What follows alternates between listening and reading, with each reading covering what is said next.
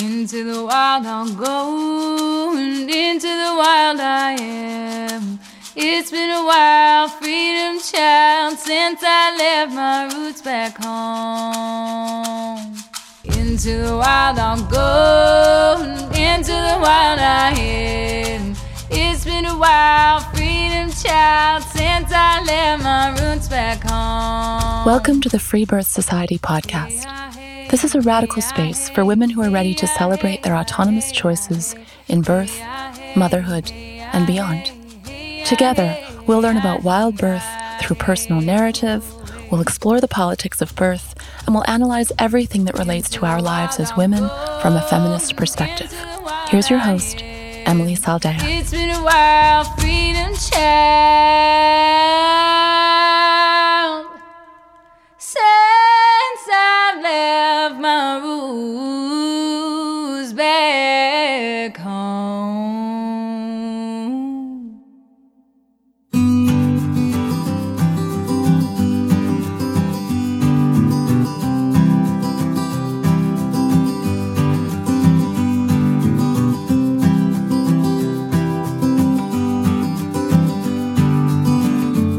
Today, we have my dear friend Amelia, who shares her story of her spiritual journey into motherhood.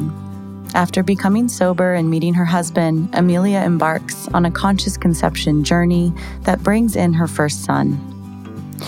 After being mistreated by her midwives, she found the courage to critique her birth experience and began the deep discovery process of what it could mean to take 100% responsibility in her next pregnancy.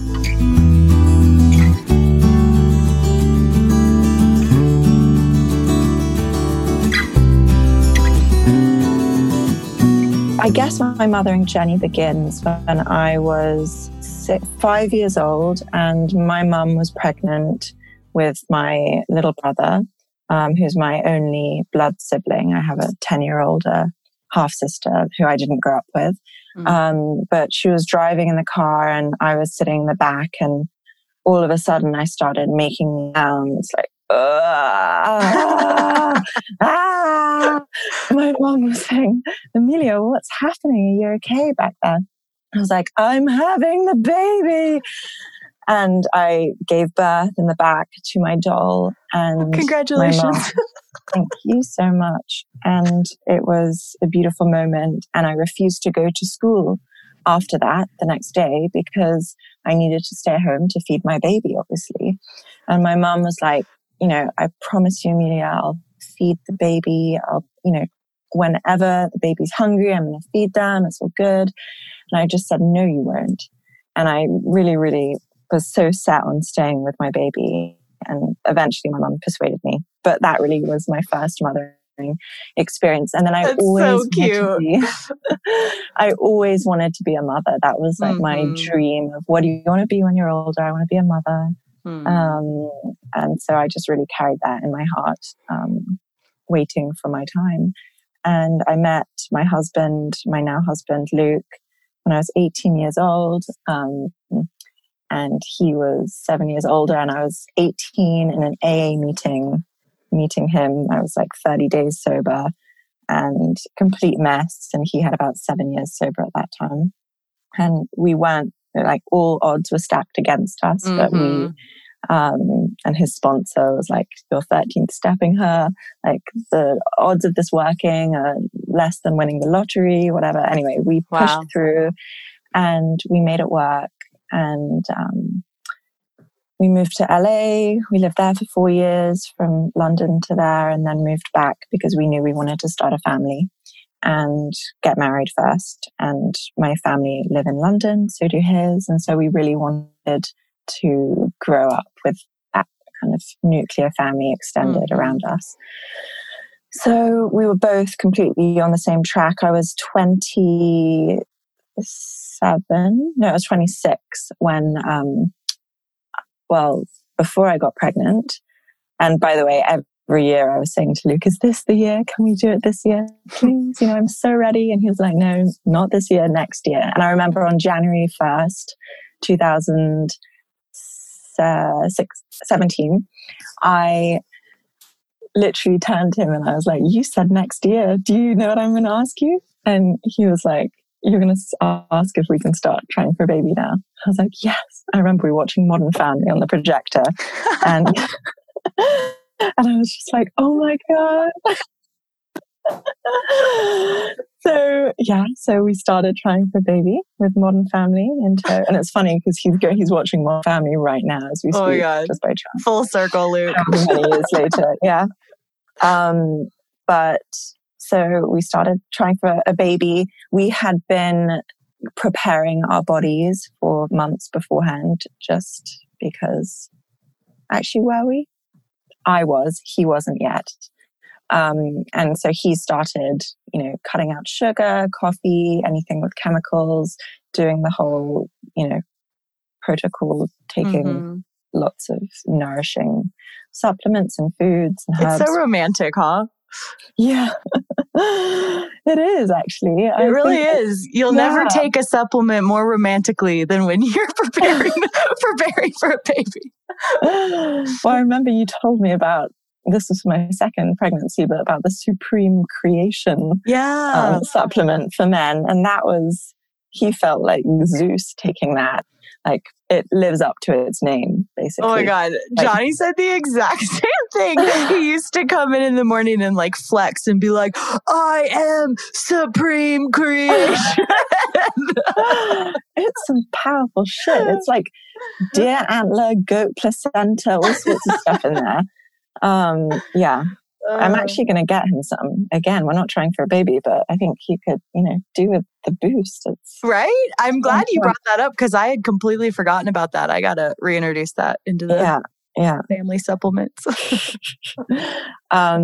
So we prepared, and I was doing my big kind of spiritual preparation because I knew that in January, January 20th, I was all booked in to go across the world and fly to Gabon, which is in West Central Africa, to do a Bwiti initiation with the plant iboga that I had been in ceremony with for the past, 6 years. I had been using this plant, and it had completely transformed my life from being just a complete wreck and, you name it, I had the problem, to really discovering my essential nature. And it really led me on this path. So I was so excited to finally have been given the green light to go and do this initiation, because not anyone could go. You had to be really able to hold it. It was a really strong experience. You're in a chamber, in a hut, in Libreville, Gabon. It's just out of this world, the situation. And for a week. And so I was so excited. I go there and I have this absolutely life-changing experience. One of the visions of which during the week, I saw myself giving birth to this little baby who looked just like me when I was born. So I assumed that I was having a girl because it looked just like me. And I knew, and they all told me, the master there and everyone, they said, you are going to get pregnant right away when you get home. And I was like, okay, great. He said, you just wait and see, your stomach's going to start growing, and that's that. So I go home, and literally a week later, I get pregnant. And I was like, wow, this is so powerful, having just watched myself give birth in the chamber. And I can't divulge too much because it is a sacred kind of protected experience. But it was a really, really powerful vision that I had had. And anyway, so I go through my pregnancy, kind of like, what do I do now? I knew 100% that I was going to have a home birth because when we were living in LA, I watched this film, The Business of Being Born, the Ricki Lake one. And that started me on my kind of passion and obsession for birth and natural birth and against anti-establishment birth. And I had an amazing osteopath in LA as well, Dr. Monks, who he was a chiropractor actually, who opened my eyes about toxins and vaccines, and just really taught me stuff that I had no idea about before. So he was a big part of my preconception journey, because it was 2 years before I conceived that I started doing the protocol that he had recommended. And so I was just ready to rumble and so excited to be pregnant, and just in complete kind of shock that my time was now, after a whole lifetime of, wishing to be a mother and dreaming of it. And so I went to, so I had a pap smear before I got pregnant, because I still thought pap smears were a good idea. I didn't know about that until what I know now. And so I went to see my gynecologist, who I had seen when I was 18, and this was almost 10 years later, and she's a really lovely lady, and we'd had a good rapport, and she gave me the results of my pap smear when I went in pregnant, because she knew that I was trying to get pregnant and excited about it. And she didn't know that I'd gotten pregnant so quickly. And she said, well, the results are you've got HPV again, because I'd had it before, and I'd had severe dyscaloriosis, whatever it's called, and the colposcopy, and the cells burnt out. And by the way, I had always thought that I wouldn't be able to get pregnant because of all of this stuff and some other stuff I'd been told by her that made me carry around this thing. Oh, and apparently I had polycystic ovaries, which I don't have. And just this whole narrative that I had about myself, that I, would find it hard to get pregnant. I knew I would, but it would be maybe a struggle. So I turn up to my appointment and I'm like, Miss Rose, I'm pregnant. And she's like, oh, wow, okay. And she then went on to recommend that I have a colposcopy done pregnant, to cut the cells, to first examine, and then if needed, cut out the cells. And I could risk losing my pregnancy, but it was more important because I'd be, putting myself at risk. Otherwise I could get cancer and all these things. And this is me like 4 weeks pregnant or whatever. So I was kind of scared about that, but I just said, there's no way in hell I'm doing that. And I just said, I'll take the risk. I'm not coming back. And so I didn't. And I knew in my gut there was no way I was doing it. So were you able to kind of shake that off? Like once you have this clarity, you're like, no, F that. And then you move on with your pregnancy. But how does that, like that, you're contending with a lot of stories there, right? That's kind of a lot in the beginning of your pregnancy. Were you able to just like shake it off and be like, that's BS? Or was it was there a thread that continued on of fear or worry? So I was lucky in that I had a great support network of people who I really trusted their spiritual input from. And so I did ask my friend who was linked with the initiations, and she's considered a master in Gabon, even though she's French, but she lives in London. And I asked her if she would, feel into it for me, and is this right? Like, does this feel right to her? It felt right to me, but I needed the validation because I was vulnerable, and I needed someone to say, yeah, okay, what you're doing is okay. If I didn't have that, I would have probably carried that through, being who I was in that moment. But she said, no, you could lose the baby, don't do it. If you want to, check afterwards. And I did, by the way, check afterwards, and there was nothing there. It was a complete false reading the first time, or the cells had been sloughed away in the birth or whatever. That's what I was going to say, that we also kind of can so easily forget, well, especially in like the deep misogyny of our culture, that pregnancy can be incredibly healing. Yeah. And it can actually regenerate and, for lack of a better word, fix, or no, I'll say heal, things that are going on. So obviously I don't know what was like real with this situation in particular, but that book, Everything Below the Waist by Jennifer Block talks quite a bit about the regenerative essence of pregnancy. And it's I think this is quite a beautiful example of that. Yeah, no, it really is. And I 100% knew in my gut, even though I had the doubt and, needed the affirmation from my friend. Ultimately, I knew that giving birth would get rid of it if there was something there. So, yeah, I'm very grateful that I didn't listen to the doctor. And then I never went back to a doctor after that. And when the gynecologist in that meeting had asked me, so what hospital, what obstetrician are you going to? I said, I'm having a home birth. And she kind of scoffed at me. She was like, oh, really? I was like, yeah, I am. Her husband is an obstetrician, and he was my mother's obstetrician for my brother's birth. Whoa, interesting. Yeah, it is interesting. So anyway, I left there, and then I was like, right, I need to find a midwife. I know for a fact I'm not going to go through the NHS. I'm not going to play Russian roulette with who turned my house. I have a very intimate relationship with whoever's going to be there, and it needs to be the same person. And I need to feel, so I was very clear about it. I mean, I'd read Gentle Birth, Gentle Mothering. Oh, I forgot to say as well, the year prior, I had done a hypnobirthing teacher training.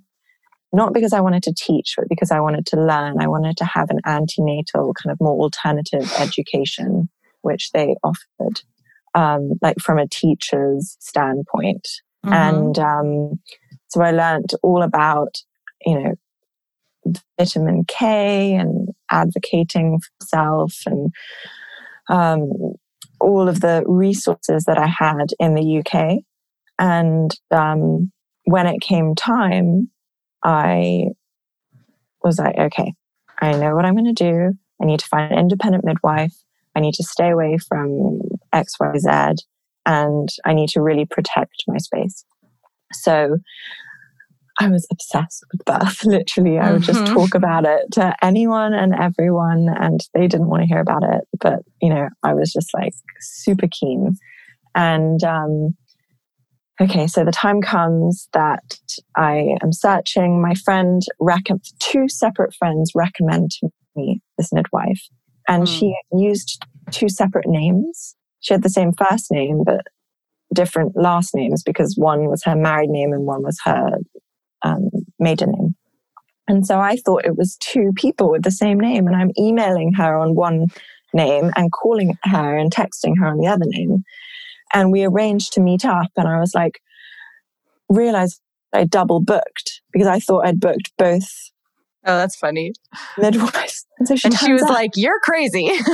Yeah, literally.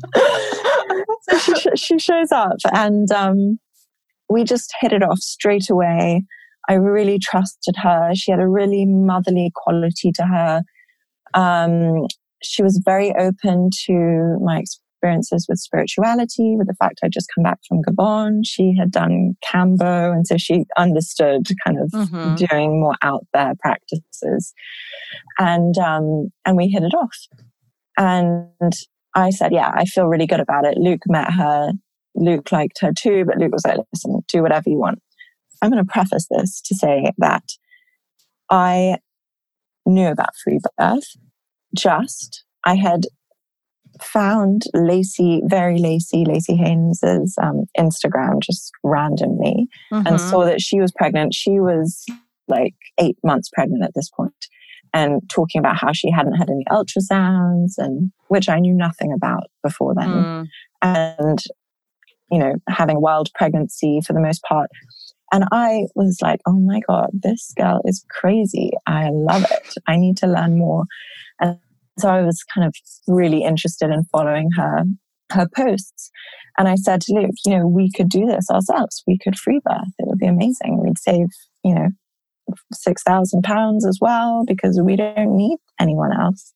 And Luke was totally game. He was like, yeah, let's do it. Then I spoke to a couple of friends, and I was like, older friends who've had 4 babies and, very naturally minded on most things. My friend was like, yeah, I think you should have someone there. Just have someone there that can, help out if needed and if anything goes wrong. And if it were only that simple. I know. And so my confidence was really easily knocked. I wasn't standing, in my power around it. I was very easily persuaded. Literally, it didn't take much persuading. I just was like, okay, I guess this time, because I found someone so great that I love, then I'm going to go with her. So, well, and it, like the way someone being like, well, it's really nice to have a woman to just help out. Like, that's legit. That sounds very easy to kind of reduce what the experience is going to be to something that innocent, So, I mean, obviously I know you know that, but this is kind of the, this is like the smoke and mirrors of it. That's so unfortunate. And I thought as well that I thought I was really doing my research and making sure I had an independent midwife who's all about undisturbed birth this, undisturbed birth that. I'm like, yeah, great. Like, only had one client who's had a C-section in the 40 years that she's been practicing, doesn't believe in induction, doesn't believe in, all the things that I quizzed her about at the beginning that I felt really strongly about. No vaginal examinations, all of it. So I was like, okay, I feel like, how could this go wrong? I've got this great lady. We're on the same page. It's wonderful. So anyway, then I'm 5 months pregnant and I am meditating and I get a vision. Well, first of all, I was at a group meditation with a bunch of friends. I mean, it was like our Monday night meditation meetup that we did at my friend's beautiful house. And it was like a really nice situation. And we go there and like the whole ceiling is lit with stars, like fake stars embedded into the ceiling of the meditation room. It's like really a special place. And one of my friends, Tunde, arrives, and she is this lady that can touch a crystal and go and I don't know. I don't even know what she does. It's just wild. She will like explode or internally combust just from like communicating and touching crystals. I don't have any experience with that, but I've seen her do it and it's really intense. Anyway, I see her for the first time in a while. She's been to Gabon as well before and done this initiation. So we're kind of sisters on this, in this way. We hug. She starts like shaking. And there's been this energy transfer from my womb into her stomach. And she's like crying. I mean, it was so intense. I was like, what is going on? Because I wasn't experiencing it the way that she was. But she was like, this is really, really powerful. I've never experienced this in my life. And she has to go lie down and then the meditation starts anyway. My friend guides it. And I close my eyes and I get transported up into the cosmos and then back to Gabon outside this jasmine bush outside the chamber that I was last in, which is the chamber to meet your highest self. And it's such a beautiful, beautiful experience being there. But pregnant mothers go when they're 8 months pregnant, usually 6 to 8 months pregnant, go and do the initiation for their unborn child, this very special initiation. And I was taken there by my baby and I was told, you need to take me here. And I had just been 5 months earlier. And it was so intense and it was so something you're like, okay, maybe in a few years I'd consider it again. Totally. Like completely humbling, completely breaks you, completely does, reconfigures every cell in your body. And no one was planning to go. I'd gone with a group of friends before. So I speak to my friend who I've spoken to about the HPV cells. I was like, I have this vision. What do you think? Do I need to go? And she was like, yeah, I think it would be good. Like, are you sure? What? So 6 months pregnant. And also getting a visa to go to Gabon and doing the whole thing is nearly impossible. It is such a palaver to get it done. And I honestly, until like a week before I went in that January, the first time, I didn't think I was going to be able to go because they're such sticklers. They don't let people go there really. So it was the easiest, breeziest way to get a visa and book my tickets, and every door opened for me. It was green lights all the way to get there, and I cried the whole plane journey, 6 months pregnant, because oh my God, I didn't check my bag in, and I had all my like pregnant snacks to bring with me in my apple puree pouches and everything. And the guy at TSA confiscated it all from me because it was too much liquids, and I just like burst into tears in front of him, and then continued crying for the whole flight. Watching some crappy movie, just like. Did you like want to go? I was like, this is my first sacrifice as a mother. Like, I'm experiencing it. I did not want to go. I knew it was the right thing to do, and I knew that I needed to go. And I wasn't going for myself. I was going for my son, who I knew it was a boy, because I did the test at 11 weeks, the harmony test. Mm-hmm. And so, as I said, I didn't know about ultrasounds really. I'd heard through the grapevine that it, maybe wasn't the best thing, but I tried Googling it. I couldn't find any information. And I just, to be fair, was really controlling and wanted to know what sex my baby was going to be. And that was that. So I went in for the ultrasound at 11 weeks. Sorry to go back a bit, but I felt pain in my womb when I was having the ultrasound. I knew that it was not okay. It just, every part of me turned away from it. And I asked her to stop it. She just had to check to see if it was twins or not before she could do the harmony test. And anyway, it was one boy, and I was sure I was going to have a girl, but we knew his name straight away. Before we found out even, we knew he was going to be Sage, or a girl, Sage. And so I take little Sage Christopher off to Gabon and have such a difficult week. Oh my God. And there's a digital clock in the chamber. I don't know why. I mean, it's... that's weird. There's a digital clock there. And I felt like I was in prison because I spent the whole time looking at the clock. Like, okay, and doing like tallies on my notebook. Okay, you've got 10 more minutes until this hour is finished. I felt like I was in prison. It was so difficult. You kind of were. I mean, minus the part that it was voluntary, but like... That's obviously a huge distinction here. But I mean, going into a chamber of solitary confinement, essentially, just staring at a clock. I mean, I don't think you get clocks in prison, but... And not just solitary confinement, though, because there was one Gabonese girl doing the initiation as well, who was 9 years old. So I was in there with her. And there was a woman who was my age with her 8-month-old baby doing the initiation. And you're in different chambers or the same chamber? We're in the same chamber. It's like one big, very kind of minimal room. And but you're all on... Sorry. You're all on the medicine, so it's not like you're talking and hanging out. No, you're not. So it's such high vibration, and it's like a very clear ritual, the way that it's done, that it's not really about the plant. It's about the mystical process that you are going through. And some people don't even get given the plant. It's whatever the spirit says. Like that person, no, she doesn't need the plant. He doesn't need the plant. He needs 3 handfuls. He needs 5, whatever.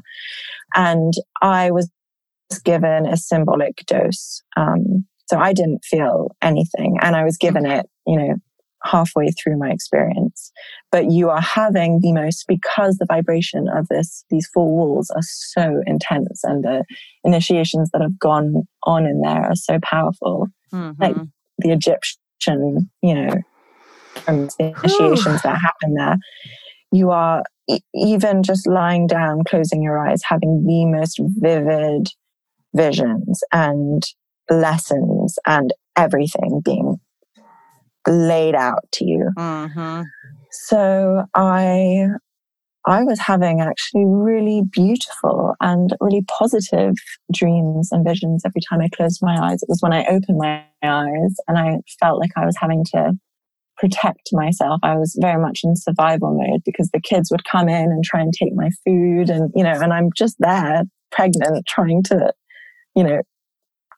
have enough nourishment to grow my baby and feel safe. And so it was definitely difficult from that perspective.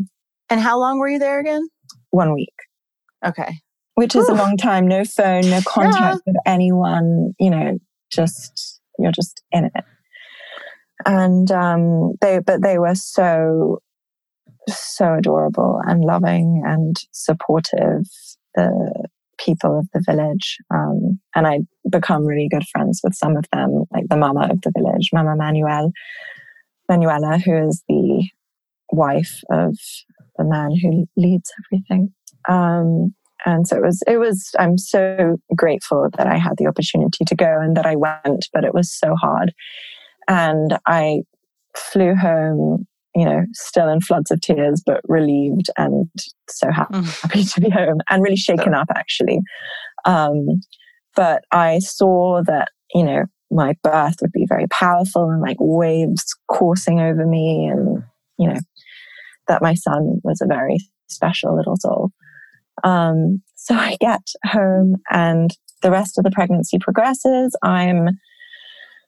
Oh my God, I went up to 100 kilos, which is like 220 pounds, 250 pounds. I don't know what it is, but it's a lot, from 60 kilos by the end of my pregnancy. And I was 41 plus 5 weeks.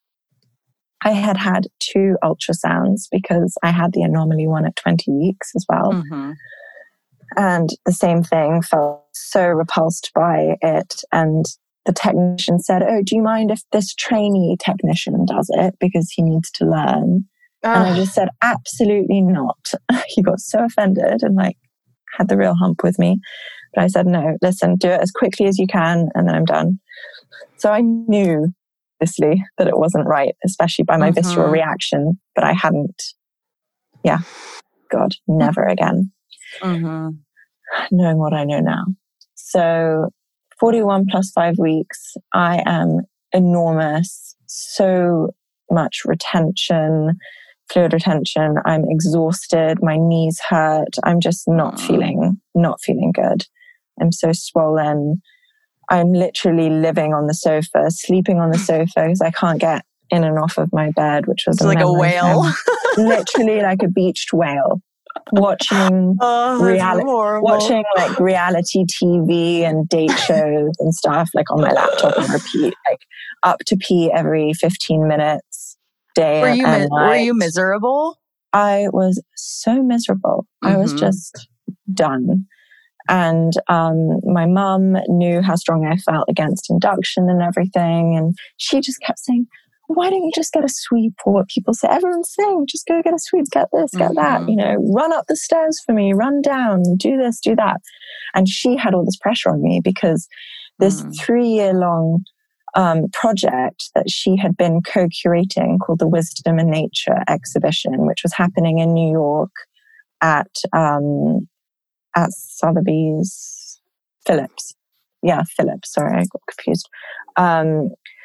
This art exhibition linked with the master in Gabon and all the different wisdom traditions of different indigenous cultures around the world. All the masters were coming to do this amazing, powerful meditation at the UN. And there was the art exhibition, and I was involved with it too, to some degree. And we just couldn't believe that my due window was exactly when she needed to be in New York, and she's so wanted to be with me. But if it had been as predicted 40 weeks, she would have been fine. But I was almost 42 weeks by the time I gave birth. And I will say that my waters broke as she was on the airplane going to New York. it's like I needed her to go so that I could just not have that pressure on me of, just the time watching. So she goes off to meet up with all these amazing 12 masters from around the world, male and female. And I gave birth. I mean, I'll tell the story, but he was born at the same time that all the masters from around the world arrived in New York and met together.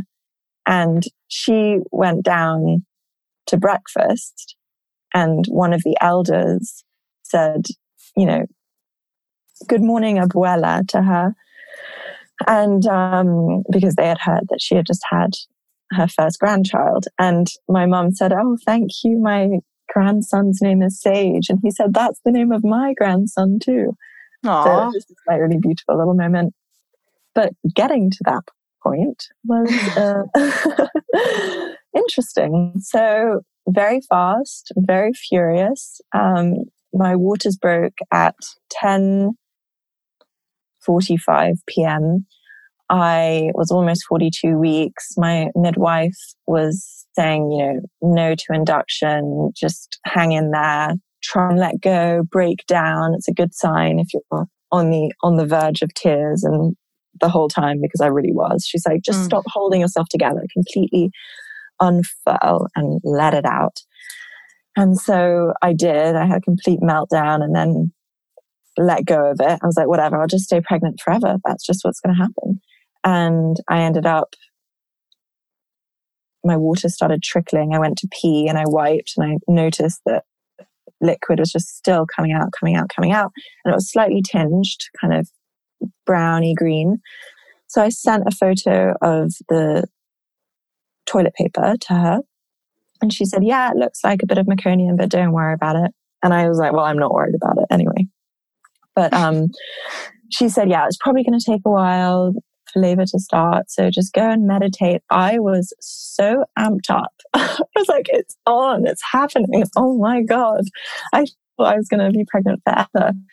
And I went to get Luke. He was in the middle of watching a movie. He was like, seriously, can you just come back? I'm in the middle of something. And I was so pissed off with him. I was like, you come next door. He said, can you come back? I'm in the middle of something. Yeah. I mean, we laughed about it. He was like, I know. We'd been arguing a lot because he was going to the skate park all the time, and I was worried he was going to twist his ankle and not be able to help me and walk the dogs and stuff. So we were like, oh my God, a bit butting heads at that point, but it was all good. It was nothing. That's one of the funniest, rudest lines I've ever heard. I was Can you come back? I was like, my labor is starting, but he'd heard from people in the mindful birthing course that don't get ahead of yourself. It takes time. Just chill. Anyway, so I'm like, you come next door right now. So he comes next door, and I'm like, listen, my waters have released. It's happening. I'm so excited. I don't know what to do. My heart is racing. And he's like, listen, just slow down. Anyway, 2 minutes later, after he says slow down, I'm on all fours on the sofa, moaning through my first surge, and it's ripping through my body, so intense. I'm like, I think I was like, set the pool up, because the pool hadn't been set up. So he gets the pool set up, but my house looks so beautiful. Crystals, lights, candles, music. It's a really magical, red lit place to be in. And I really felt the thickness in the air. I was like, wow, this is so powerful. And I was just ready to dive to the depths. And, I'd done 2 initiations now in the past 9 months. I can do this. I've done the hard shit. Anyway, this was so much harder than anything I'd ever done before. And I was so caught off guard by that. And it just completely decimated me. And I just love that word because it is so accurate.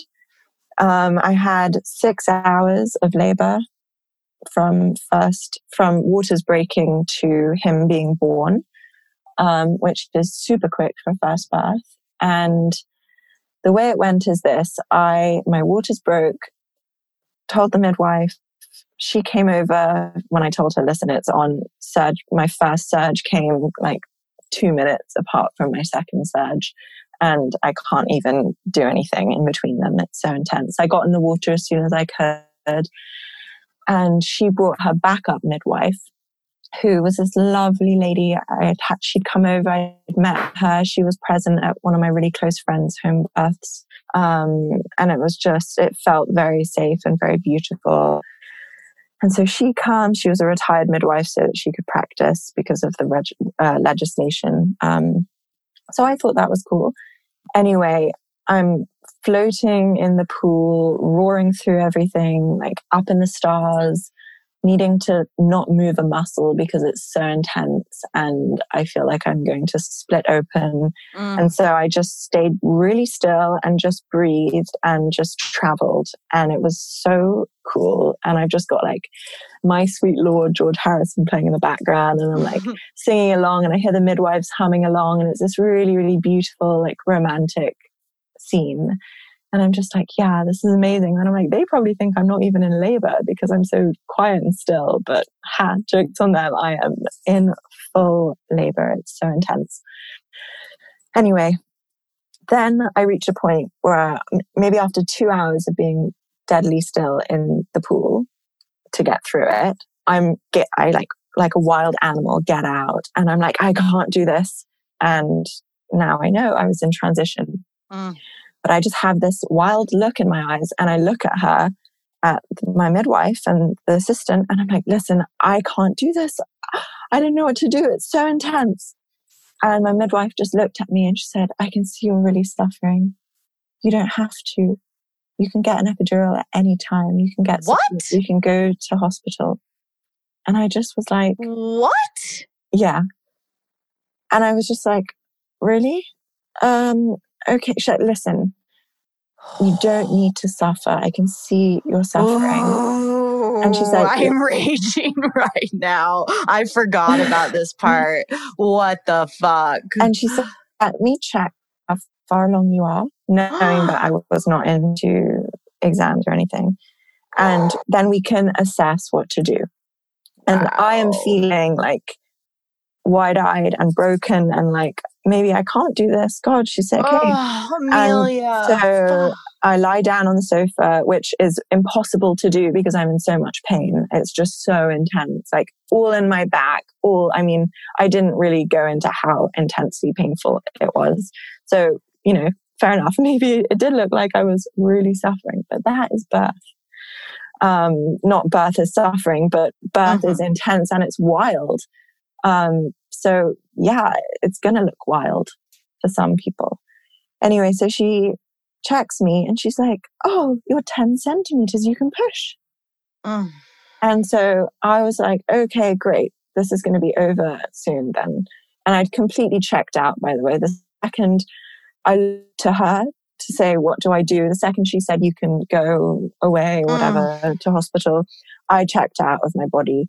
And I was just like, what do I do next? What position do I get? She was telling me what to do, but I was just going along with it like a sheep. I was like, yep, okay. She's like, get onto your back, like semi-reclined with Luke behind you, kind of propping you up like a chair and push. And so I got into that position. Recreate the hospital. Yeah. So I start pushing and I'm like, trying to push from my vagina. I'm like, because I'm not meant to push yet. So I'm just pushing. And she's like, no, you're doing it all wrong. And She goes, you need to push from your bum, like you're doing a poop. And she put her fingers on my perineum. She said, right there, that's the point. And so both midwives are saying to me, push, stop because I was going like, like really I was in so much intensity and it was very painful. And she said to me, stop vocalizing. You're losing all your power through your voice. Be quiet when you do it. So I then was completely silenced and pushing through my bum. And I was like, I can't do this. Like, it just doesn't feel right. And she said, go sit on the loo for a couple of surges. and that will help open you up. It was the most excruciating thing ever, sitting on the loo and pushing. I couldn't handle it. So I'm sitting on the loo pushing, and I'm like, I felt blind. I couldn't see, and they were around the corner, and my flat's all dark with just like little old candles and crystal lamps on. And I'm just like screaming, hello, is anybody there? I need help. I can't walk. I can't see. I'm like, help me. And so Luke like runs over, and they run over, and like I waddle over, like leaning on them back to the sofa. I go back into that position, and I'm pushing, and I completely was not in my body. I had no idea what was going on. I felt like I was dying. Like I did not know what was happening. And it was only 20 minutes from start of being told to push to when he emerged. It was really a lot faster than it could have been. But anyway, he was born 20 minutes after I started pushing, and I didn't know this, but Luke saw, and he was getting worried. She had to put her fingers in and do a maneuver on his shoulder because he had a supposed sticky shoulder. And he was born, and I was just in shock and just like looking at her pulling him out and her holding him. And then she said, take your baby. And I was just like, okay. And I took my baby. It was like I was dissociated. I just was not in my body. I thought, okay, this is too intense. So I had him on my chest. I don't remember any of this. I just know from seeing a photo. And he latched on within 10 minutes. And I just had him there, but it's all a blur. I do not remember it. And they were like, he is one big baby. Oh my God. And he was 11 pounds. He was 10 pounds 13, so almost 11 pounds. And which is totally within the range of normal. That's not a weirdly sized child. I'm 5'9", and I've got very broad hips. My husband's really tall. Everyone in my family's really tall. Like, it's no big deal. Anyway, I'm holding him, and they're like, wow, he's huge. Well, they hadn't weighed him, but they were just like, and I had no context or reference for how big a baby was supposed to be at birth. So I was like, oh, whatever. Anyway, I hobbled into the bed, and I was like, oh my God, that was so intense. But wow, I did it. I had my home birth. That was amazing. Oh my God. But I'm really in shock, and I can't even think about it. But by the next day, I was like, yeah, that was so amazing. Wow. Like, I'm so lucky. 20 minutes of pushing only. Wow. Like, I hear all these stories of women trying to have home births and do hypnobirthing and everything, and it always goes wrong. They always have to transfer, and they're really conscious and really spiritual. What keeps going wrong? Right. And the bar is so low, right? Like, it's so easy to reframe it just because you didn't transfer. Yeah. Yeah. So I was really proud of myself, and, I did it. But, oh my God, like the feeling I have in the pit of my stomach now, knowing what that felt like versus what it felt like to birth my second child in full sovereignty under the sunlight of just eternal love and light and power, and just, oh my God, it gives me chills even just thinking about it. It's a stark contrast. And they were both born in the same room, in the same place, pretty much, like a meter away from, and it's just polar opposite experience. So, yeah, I mean, the birth was what it was. I really romanticized it and believed it to be wonderful and powerful and transcendent. And it wasn't until just approaching his first birthday, Sage's first birthday, that I started to unpack. And I was on Free Birth Society membership, and I wrote my birth story out in the romanticized way. And I posted it because we were sharing birth stories. And then I started to listen to the podcasts and hear other women's experiences. And I was like, oh my God, okay, it didn't have to be this way. And that wasn't a powerful experience. Actually, my power was taken from me in that experience. And no, I don't have to be a victim about it, but wow, my eyes are opening. Wow. And it was really painful and powerful. And I raged at first, and then I made peace with it. And I was like, wow, this is such amazing information for me going forward, because I already felt the spirit of my next baby calling me. And I knew that we would start preparing our bodies for conception. Even though I was breastfeeding, I hadn't had a period. I hadn't, I just knew that our time was coming in the next 6 months or so. And yeah, we conceived our son 6 months later. I wonder if you could, not what? Sorry, not knowing it was our son, but yeah, different experience. Yeah, that's true. We got to talk about that too.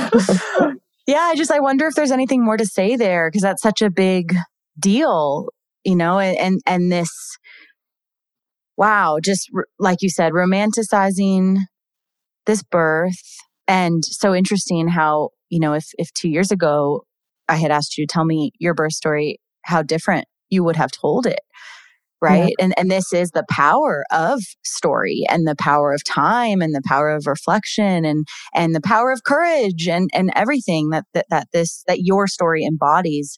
So what I'm hearing is that in the first year, there was a pretty instant unconscious commitment to romanticize this story. And I'm kind of throwing this in, but it sounds like part of it is because you like all of us are really quite socialized to accept crumbs, like I always talk about, and that the bar is so low, that the fact that you had a home birth that was quick and probably received quite a bit of, praise or affirming, affirmation around that. So then it kind of creates its own narrative that you don't even question in the beginning. Right. And then, and this really highlights that we don't know how good it can be until it's there, or until there is some intuitive sense, or until there is critique, or until a big sister tells you.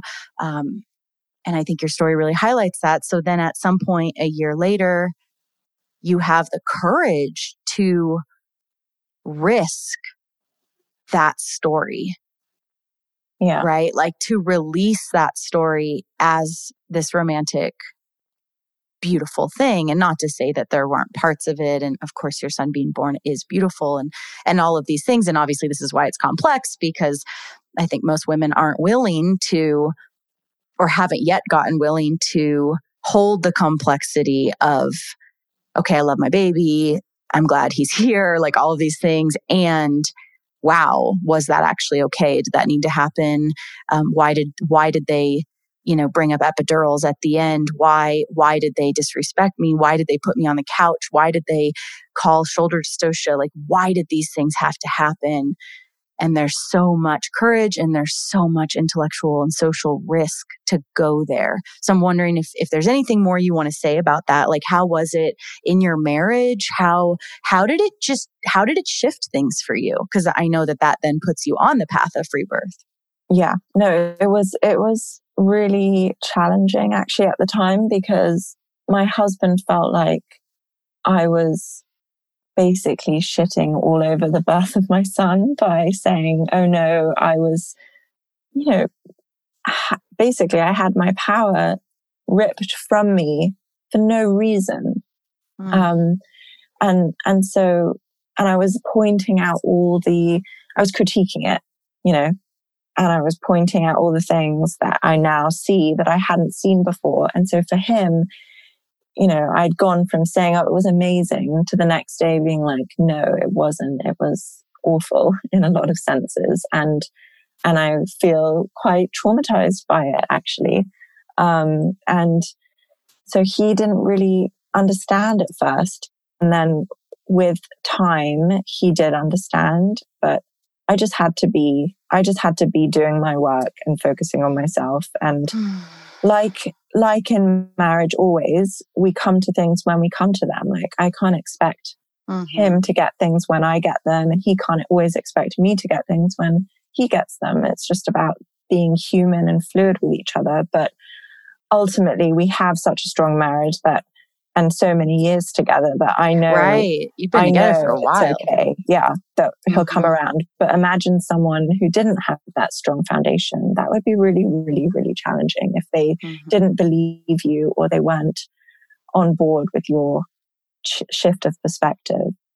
But ultimately, all we can do is be true to ourselves, and everything lines up as it's supposed to divinely. And that's just the biggest lesson for me with everything to do with birth, mothering, love, everything. Just be true to yourself. But yeah, it's more complex than that, isn't it?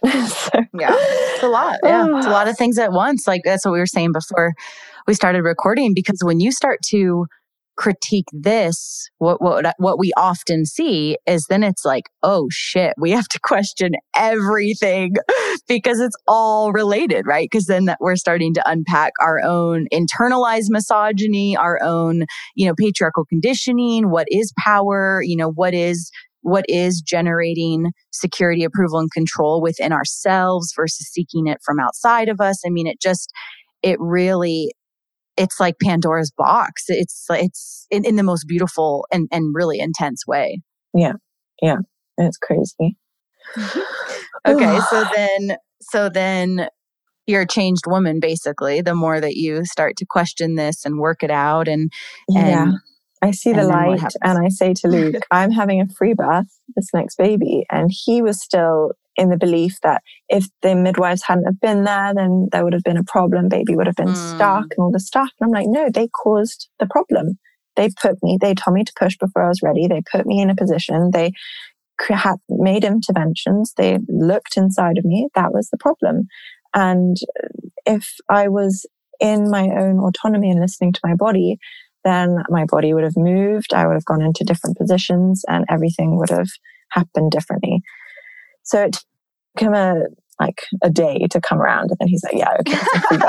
He's always got my back really after a day. And so yeah, it took about 5 or 6 months of consciously calling in our baby before he was conceived, because I was breastfeeding around the clock still and I wasn't willing to stop. And when my son turned 18, when Sage turned 18 months, I decided, okay, I just have to stop because this baby has to come in and I know that I have to make space. So we did this really beautiful ceremony to signify the end of our breastfeeding journey and then the start of him receiving this nourishment in other ways from me. And I conceived our baby unknowingly without even bleeding. So the first ovulation after stopping, it must have been like 1 or 2 weeks after stopping nursing, after 5 months of trying and weaning, night weaning, doing the whole thing. So that was cool. And I had such a powerful conscious conception journey with this baby of visions and just really leaning into surrender and wanting things so badly to be now, and they can't be now. They have to be at another time that I don't know about. So it was really painful at times, but just part of the course for conscious conception or just conception. Right. I feel like it's about completely stripping off any sense of control. And so it was very, very beautiful and powerful. And then the first 4 months of my pregnancy were so intense, like being back in Gabon, really. Maybe worse because it was not 1 week, it was 4 months of just every single defect of character being brought to my awareness about myself and completely deconstructing my identity and my ego and everything. Just that's when we met too. Yeah, it was. You showed up after puking on the plane, oh my God. And it was so cute because we in Freebird Society, we've laughed about this a lot because we've all become internet friends and we Zoom all the time and we're like real friends. But the one mystery left is that we don't know how tall anyone is. And you show up at my house and you're like 9 feet tall and I'm like 2 feet tall. And we hugged and I like came up like below your breast. We were like, that was such a mind fuck, Emily. I thought you were going to be so tall because you have such a big personality. I'm going to ruin it for everyone. I'm 5'1". I'm really short. And you were I'm like 5'9". Yeah. And you were like hugging me. You were like, you're like a baby. Oh my God. That's so funny. It was awesome. But wait, there was something else. Oh yeah. I wanted you to speak to that just kind of the just really interesting journey and let go of really thinking you were calling in a girl. Yeah. And you didn't find out, obviously, for sure, until, spoiler alert, boy pops out. So you had such a really beautiful just experience with kind of that, with letting that go and calling it in and like you said, control and then letting go of control. And it seemed like from the outside as your friend that letting go of this clarity that it was a girl was a really big part of the journey. Yes. So I had all these communications with this spirit baby that was very clearly a girl and gave me her name. And it was just like this really beautiful, magical thing. And I'd always dreamed for a daughter. So it just felt really exciting. And then one of our sisters in the community had the same thing happen to her. She gave birth to a boy after having such strong connection with this girl. And the name was given, everything. And then when I saw that she posted that she'd given birth to a boy, my stomach did a flip. I was like, no, oh my God, that could be me. This whole story that I have created about control and this happening, this is how it's going to be, could completely be shattered. And I'd feel broken because everything that I think I know, I don't know. And so it really scared me hearing her story. And she shared a bit about it. And then I did a post in the network being like, listen, I really want to know, because if I'm thinking it's a girl the whole pregnancy and then I give birth to a boy, how am I going to come to terms with that? Because I've got such a strong bond with this girl's spirit. And it was your comment on that post that just hit the nail in the coffin, because I was like, okay, done. I don't need to ever come back to this. It was such a powerful comment, and I can't remember. I screenshotted it, saved somewhere. It was just like, I don't know, you must have channeled it. It was just exactly what I needed to hear. It was like, this is the journey. This is what it's about. Not knowing, the letting go, the mystery, lean into the mystery, let go of the story. This spirit baby that you believed, she could be ushering in a different spirit. It doesn't mean anything. This is the spirit world. It's completely fluid. Like, come on, just let it all go. And I was like, okay. It was so easy. I was like, okay, I don't need to know.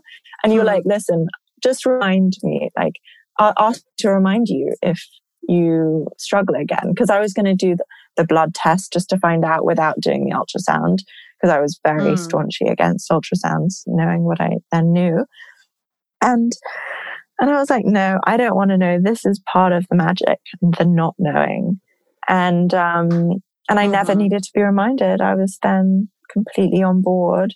But then I went through a whole other thing of like maybe thinking I wasn't even pregnant. That was hard in my first few months, because I would be like so bloated, and then my stomach would not be bloated and go down. And I was like, oh my God, maybe I'm fooling myself and I'm not actually pregnant, because I did one test, but I never had a period.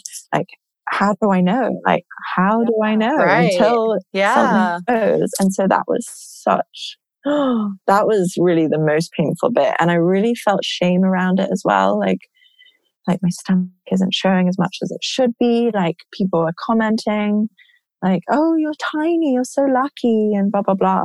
Anyway, they weren't saying that at the end because I was enormous. But that was really a head fuck, just being in the not knowing. And I really leaned into it. And Mm-hmm. Yeah. You have to. Like, I mean, it's like the whole point, right? But no one does. I can't. I mean, we are. Right, exactly. But it's such an illusion. We are literally the tiniest percentage of people who don't, because society is all about control and needing to know. And if I have the illusion that I know, then everything's going to be okay because I'm in control. It's like, if I know it's a boy, then I'll be okay because I'll come to terms with it before. And it's like, no, just forget everything and jump off a cliff and just trust that you'll be carried. And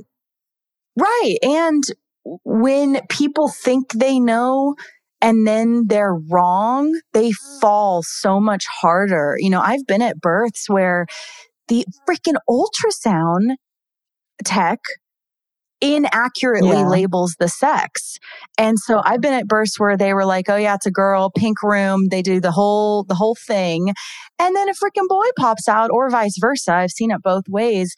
And it like rocks them totally understandably, like way more than if they had been in the mystery of it. Or obviously the most intense example is, the bypass of not contending with death and thinking that you can just go in and get an ultrasound and be like, oh yeah, everything's perfect. And like, as if somebody else could tell you who and how your baby is and all of that.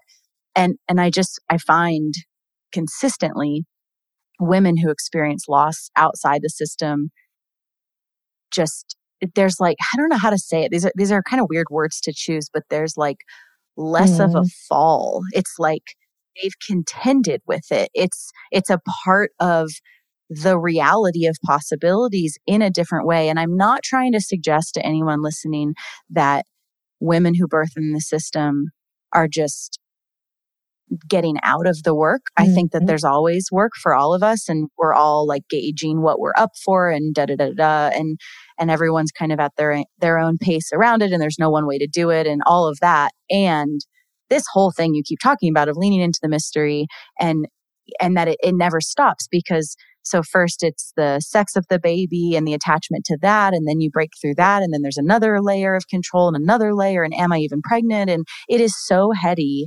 And it's so decimating. But what's on the other side of that is the possibility for a rebirth that I really don't know if you could have gotten without total sovereignty, right? It's like I had to take 100% responsibility for my birth, for my baby, for myself, in order. And I'm not saying everyone has to do this. This was just my experience in this birth. In order for me to be fully in tuned and connected to my baby and my body, I couldn't look outside of myself for anything, because it's like I felt like then I would lose the thread. I needed to be with myself. And so I was. I mean, I didn't see anyone for the whole pregnancy. I did my own prenatal care, bone broth, herbal infusions, salt baths, massages, rest, naps, journaling, a lot of really heavy spiritual work on myself.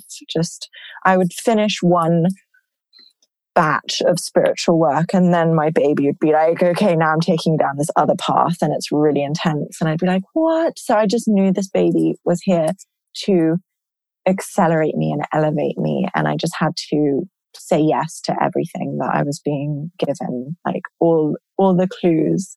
And I would just take one clue and then be taken to the next. And I was in synchronicity and in flow. And I really trusted. And I wasn't in fear at all, apart from once when I spoke to my old midwife about getting the birth notification done, because she had helped other free birthing mothers do it. And she just dropped into the conversation, what if it's a big baby again? What if it has shoulder dystocia? What are you going to do? And then it planted the seed of fear. And I was like, and then I had a whole load of work on shoulder dystocia to do and letting go of that.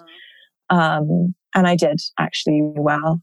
Also, you didn't have shoulder dystocia with Sage. I had sticky shoulder with parentheses, and it wasn't because it was man-made. But that's not even, sticky shoulders isn't even a thing. That's like the swollen, that's like the, what's it called? The anterior lip, is that what it's called? Yeah, the little extra anterior lip, like right before. It's like, it's all just, blech. So anyway, I did a lot of work on myself. Literally every day it was something new, and it was so intense and it was exhausting. I was so exhausted, but also felt amazing. And I had no idea how pregnant I was either, because I'd never bled. I didn't know when I'd ovulated. I hadn't had a period in years. And so I was just like, well, the pregnancy test I did, by the way, I didn't even guess that I was pregnant until I was possibly 8 to 12 weeks pregnant, or 8 to 10 weeks pregnant. I just didn't know. And so it was all a mystery. I was like, I could be 36 weeks. I could be 42 weeks. I have no idea. I was huge by the end, bigger than I was for Sage, with a lot of fluid retention. And I hadn't gained as much weight either this time round. And so I was expecting like a huge baby. I was totally up for it, whatever. When I had a whole list of things for Luke to do for the birth. I was so prepared, literally. Like everything was in a cupboard to make my room beautiful. The music playlist, the labor aid with raspberry leaf tea and raw honey and magnesium and everything just all set out. A birthday cake, a keto birthday cake for Luke to bake for when the baby's born so we can sing happy birthday. Like it was just all to the T set out. My mom was going to pick up Sage. I like envisioned it being in the middle of the night.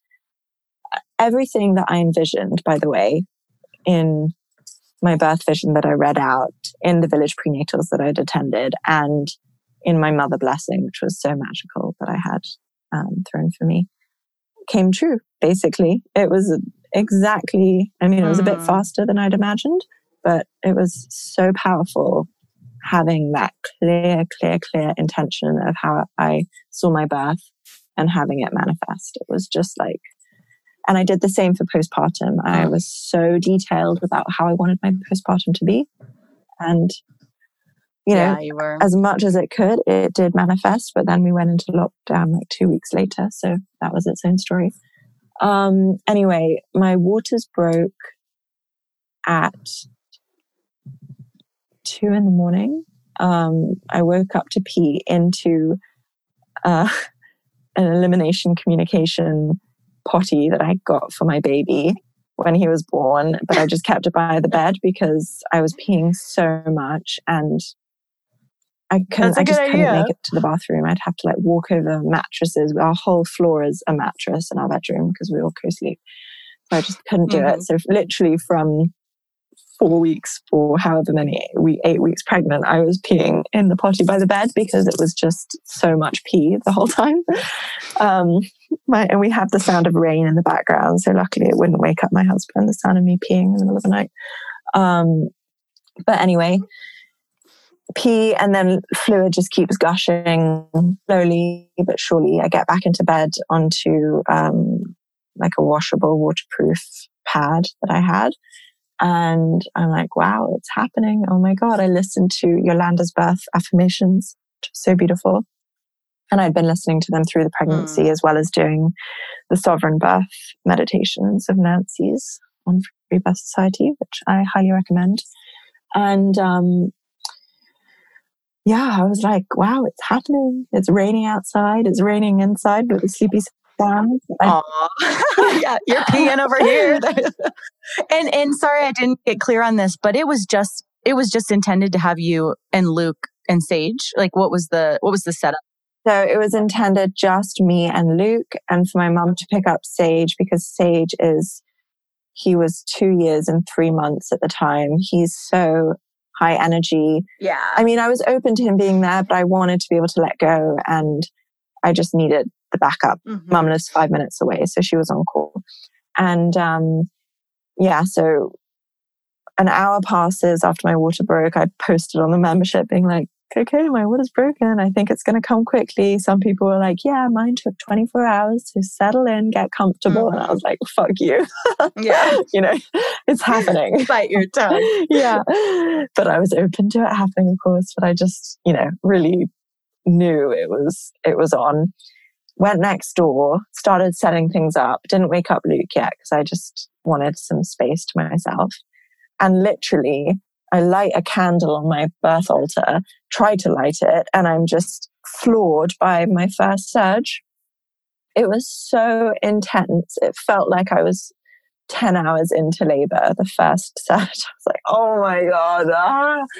And I really muted myself because I didn't want to wake up Sage yet. Because I was like, okay, this is going, it's 2 a.m. I want him to sleep longer before Mum picks him up. Anyway, after half an hour of trying to keep my cool, I got Luke. I was like, listen, it's happening. You know, set everything up now. Mm-hmm. So he went down, checking off his list. And I got into the pool as soon as I could. And then I was like, I can't hold it back anymore. This has got to come out. And I was just like roaring, screaming, wild animal. I mean, Luke was looking at me like bless him, he did say at one point, which you're going to get annoyed about. He was like, do you remember last time you were so like quiet and still inside the pool and it really helped you? Oh my God, we need to like create a book of what men say during birth. Yeah. No, he thought that the police were going to come. Like I was shrieking. It was just, I had to. It was so intense.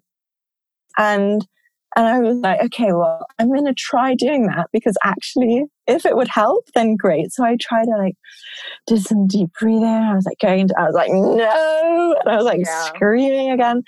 Anyway, Sage was woken up, of course. He comes next door. He's just staring at me. And we'd been watching Orgasmic Birth, the documentary earlier that day. And they sounded so different to me. And so he's looking at me like, oh my God, that does not sound like what we've been watching. Like the videos of Jinty's birth and all these beautiful births, very like much more peaceful. And so he's like, oh, Dada. And he like went into the kitchen to make the labor aid with Luke because he was a bit taken aback by my sounds.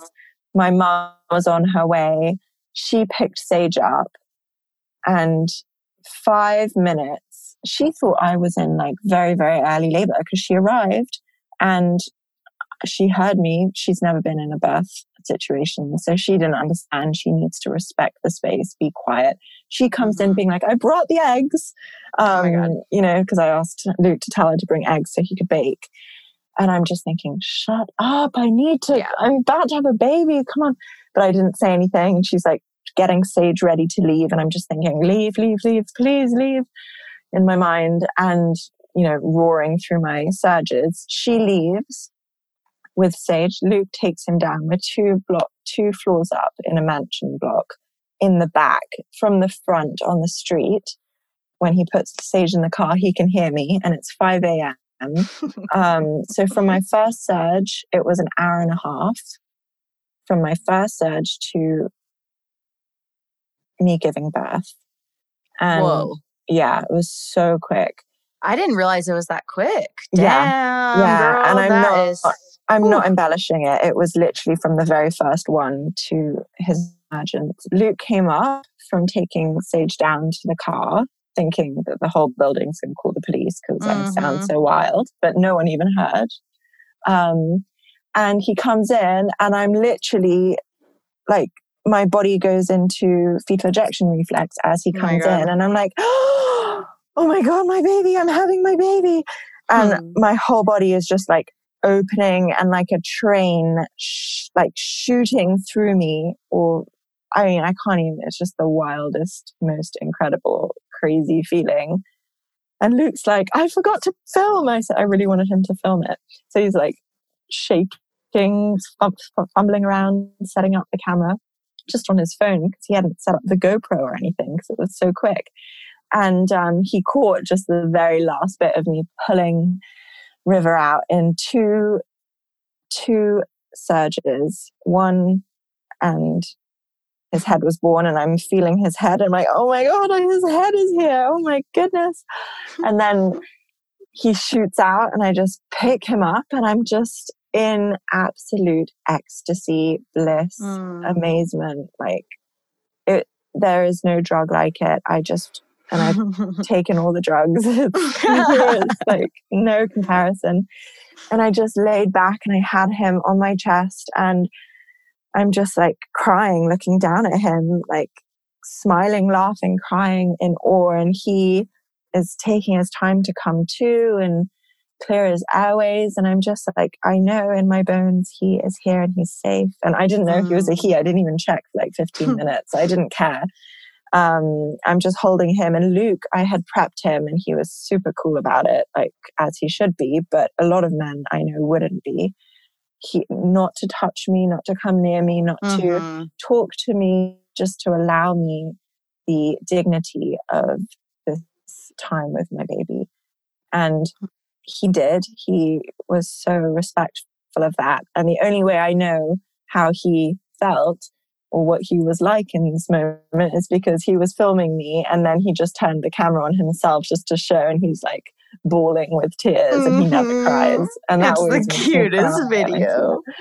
And so then he turns it back onto me and I just want to say my first birth, I remember nothing. And I thought that was normal, that you'd be really out of it after such an intense thing. I remember everything. I was the most lucid and in my body I've ever been, whilst being the most high and in bliss that I've ever been.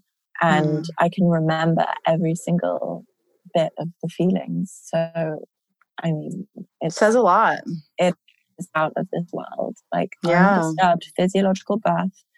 And then with that time, with no one coming near me, no one looking at me, talking to me, touching me, of just soaking in my baby and being like, wow, we did it. We did it together. This was us. Like, wow, we are the best team in the world. And and then the beautiful chorus song, Thank You for Your Blessings, came on and I was just singing it to him. And he was like listening to me. And it was just so, so insanely beautiful. And then when I was ready, I looked at Luke and I was like, you can come in now. And so he came in and he was like so sweet about like, didn't want to touch me because he didn't feel bad. And I'm like, you can touch me. He's like touching me and touched River's head. And we didn't know it was River yet, but he said, I thought it was a girl the whole pregnancy. And so did he, and everyone told him it was a girl. And he's like, is it a girl or a boy? And I said, I don't know. And I really casually just like looked. He was like, it's a boy. And he was like, oh my God, like his face is so classic in the video. But me, I'm just like so blasé about it. I'm like, yeah. Like, of course it is. It just did not matter. I did not care. It made so much sense that it was a boy, that it was him. And I just said, hello, River. And I didn't even know what I would call him if it was a boy. We didn't have a name, but it just came out. It was like, that's your name. And very, very, very, very powerful. Got out of the water maybe half an hour afterwards because I was having such strong after pains, which I hadn't had in my first birth, and got into bed and was nursed. He didn't latch on probably the first hour. And with Sage, it was 10 minutes in. So, I mean, it was just like, I was just waiting for him to be ready. I wasn't worried. And then I tried to birth the placenta, but it wasn't ready yet. And I think 2 hours after giving birth, I kind of squatted over a bowl over my bed, and River was held by Luke just in front of me, just because he was obviously attached to me. And I just said, I release, and I coughed. And the placenta, I thought the placenta was born. I was like, oh, that was easy. And I like laid back, and Luke was like, why is the cord still attached to you? You're like, oh shit. It was just a bit of membrane to like get back into position. And I birthed the placenta, eventually, but it was no big deal. And then we just stayed in bed, and it was super dreamy, and called my mum, FaceTimed her. And then she brought Sage back a few hours later after that. And we did a cord burning ceremony with Sage with the beeswax candles, and my mum held the candles for a bit as well, and Luke and me, and it was just very, very special. And then Luke had been baking the cake during those hours' time. He was so adrenalized by what he'd seen and witnessed that he was like baking in the kitchen. Sage brought the cake and blew out the candle for River and sang happy birthday. And then I just spent, oh my God, that first night, Sage went and spent the night at my mum's house, which I was really grateful for, just because I needed to process and integrate. And I felt like I was on like a heroic dose of mushrooms. I was literally tripping balls. That's how I felt my first night too. I was tripping my face off for like at least the whole night. Yeah, all night, seeing Space Invaders and all sorts of things, gnomes and mushrooms coming out at me, and I was just like lying there. But I was loose. I mean, I was safe to be with my baby, but I was just like, whoa. Totally. And I didn't want to wash because I smelled amazing. Luke was like, oh my God, you smell amazing. And like this primal, earthy smell. And obviously your baby smells amazing. Like if you don't wash them, like, oh my God, I just loved. I was like lying in bed, smelling my armpits, being like, oh my God, it smells so good. I wish I could bottle this. And then I was like, I'm really tripping out. I'm just gonna, I think I didn't tear, nothing happened. Like I literally felt virginal after the birth. Like no, not even a graze. It was just so great. But I felt like a tiny bit cystitis-y, which is something that I've had recurrent for my whole life. And my remedy for when I feel like a UTI coming on is just sitting in a really hot bath for a second, for like 5 minutes. So I went and did that. And I'm like lying in the bath, like seeing things coming out of the walls, and then go back into bed. And I'm like, okay, that was really intense. Oh my God. And then, just postpartum bubble. I had a 2-hour postpartum massage the next day with this amazing woman who specializes in that. And she came and did the Arvigo abdominal massage, and River's at my side in bed. And it was just, exactly how I'd pictured. And then the whole Corona lockdown stuff happened, and all support was cut off, and cleaner gone, no meals, like everything just went radio silent. Like my mum as well, because my dad's older and they were worried about, being around the kids, being around Sage, because he went to a playgroup and whatnot, when everyone really believed that there was a virus to catch. So yeah, that was definitely interesting shift. And Luke was amazing and just did everything and cooked and cleaned and looked after Sage. And even through having no support, I stuck to my plan and stayed in bed and stayed with my baby. And I just did nap time and bedtime with Sage at the foot of my bed. And that was the way that we could connect and bond through, me suddenly not being there with him all day, every day. I'll just say that it was like emotionally such a roller coaster, even with like the most beautiful, perfect birth. I was way more emotional and unstable and felt unhinged at times than I was even at Sage's birth. And I think it's because obviously there was a lot going on in the world at the time, and I was just watching a lot of things that were very dark, and I was just being exposed to things, or I was allowing myself to be exposed to things that were really just dark. And so I was contending with that whilst knowing that I share the same nervous system with my baby, and how important it is for me to hold myself in a high vibration. So I was going through this like up and down constantly, of like pulling myself back up and then being pulled back down, and just feeling like moments of anxiety. Like he was 8 pounds and Sage was 11 pounds. And so I had never really held such a small baby, even though that's just a normal weight. And I would like be nursing him and be afraid that I was going to snap his neck, and just things would come into my head like that, which I'd never had before.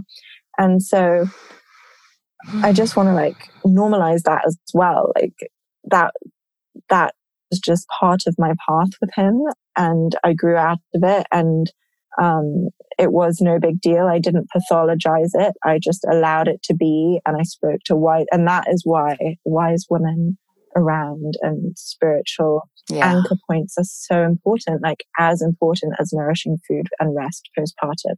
Because if I didn't have that support, I could have gone into some kind of postpartum anxiety thing, I think, or depression, whatever they call it.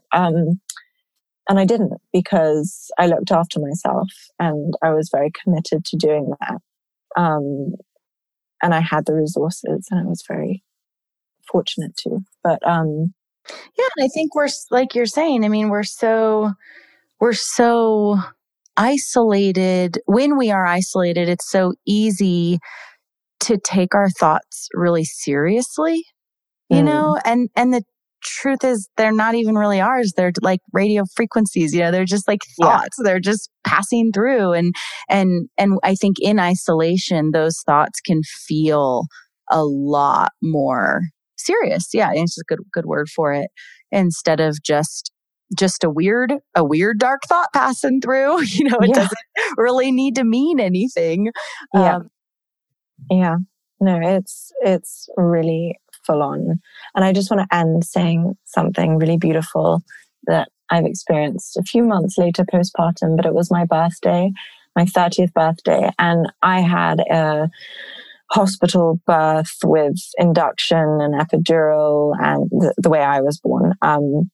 And, you know, separated from my mother at birth to be washed and weighed and all that stuff. And she was given a sleeping pill that night and all this stuff. So this was in Paris 30 years ago. And so on my birthday, I was with my mother and I said to her, will you write what your dream birth would be for my birth? And will you share it with me in a little ceremony under this beautiful tree in the house we were staying at in the countryside? And so she did, and she shared it, walking me through. We had a candlelit river was lying next to me on the blanket. She walked me through the most healing, beautiful free birth that she chose for herself, like under this waterfall, in a lagoon, in this forest, with like the most beautiful warm air blowing on her. And she gave birth to me in the water, pulled me up, just my dad present, and he was just quiet and supportive. And then she went and lay on a pillowed duvet and birthed a placenta onto a gold tasseled cushion. And we just lay there nursing in the warm wind. And so it was. We rewrote my birth story, and we both felt so profoundly changed from that moment. And I just wanted to offer that as a really beautiful tool for anyone to practice for their own births or for, you know, traumatic births of their children, because I really believe, like, on a spiritual, as above, so below, like something changed when we told the story. And helpful stuff. Yeah, and I love that, and it's an intentional, not rewrite, but like a reimagining, and that creates a marker of ritual in your system, you know. So obviously you like know in the physical planes that is not how the physical story of your birth was, and yet you both took the time to imagine and step inside of another dream and like feel what that would be like, and let that be in your system. It makes me think about, you know, when we do menarche reclamation ceremonies, you know, where you rewrite, you know, you walk through an intentional, you know, respectful ritual of your menarche, but you do it as an adult because most likely whatever happened to you when you first bled was fucked up or was dismissed or whatever. And it's kind of similar. It's like creating that marker in your system to imagine a new story it's so beautiful, and it's so playful and so creative, and it's so feminine. It's so female to do something like that. I love that. Yeah. It was way more powerful than either of us thought it was going to be. We thought it was just going to be this like beautiful thing, but we both felt we were both crying and felt like floored by it, actually. But this is ritual, like this is it's so beautiful. Yeah. And what a sweet, easy thing that any of us could do. Yeah. Yeah. That's awesome. Thank you so much. I'm so proud of you. And what a gift you've given to yourself and your family. And I really, really honor your courage and your willingness to create something new. Thank you, my love. Love you so much. You too. Bye. And that's it for today, my sisters. Check out everything we do, including one-on-one and group coaching, learn about our private membership, in-person retreats, and more on freebirthsociety.com. Our online courses are on freebirthsocietycourses.com, including our flagship course, The Complete Guide to Free Birth. Don't miss the Radical Birthkeeper School if you're ready to become the authentic midwife that women are searching for. Together we rise, and the revolution starts inside each of us. Our opening song is by Shyla Ray. And now, I'll leave you with our Free Birth Society theme song, Wild Woman by Aruba Red. I honor you for the wisdom you held, the ancient traditions of plant medicine and womb magic. I feel the spirit of the ancestors as I place my hands upon my belly. This sacred portal will be honored. Eons upon light beams of survival, withstanding the eradication of our power by design. I will not allow the separation of our young to be forced upon me. My sisters will no longer birth in captivity.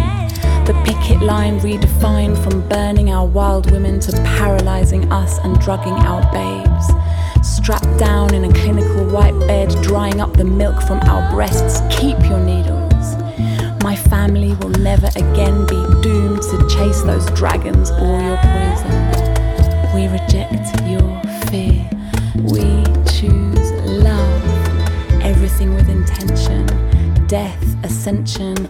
I will fly and bring her back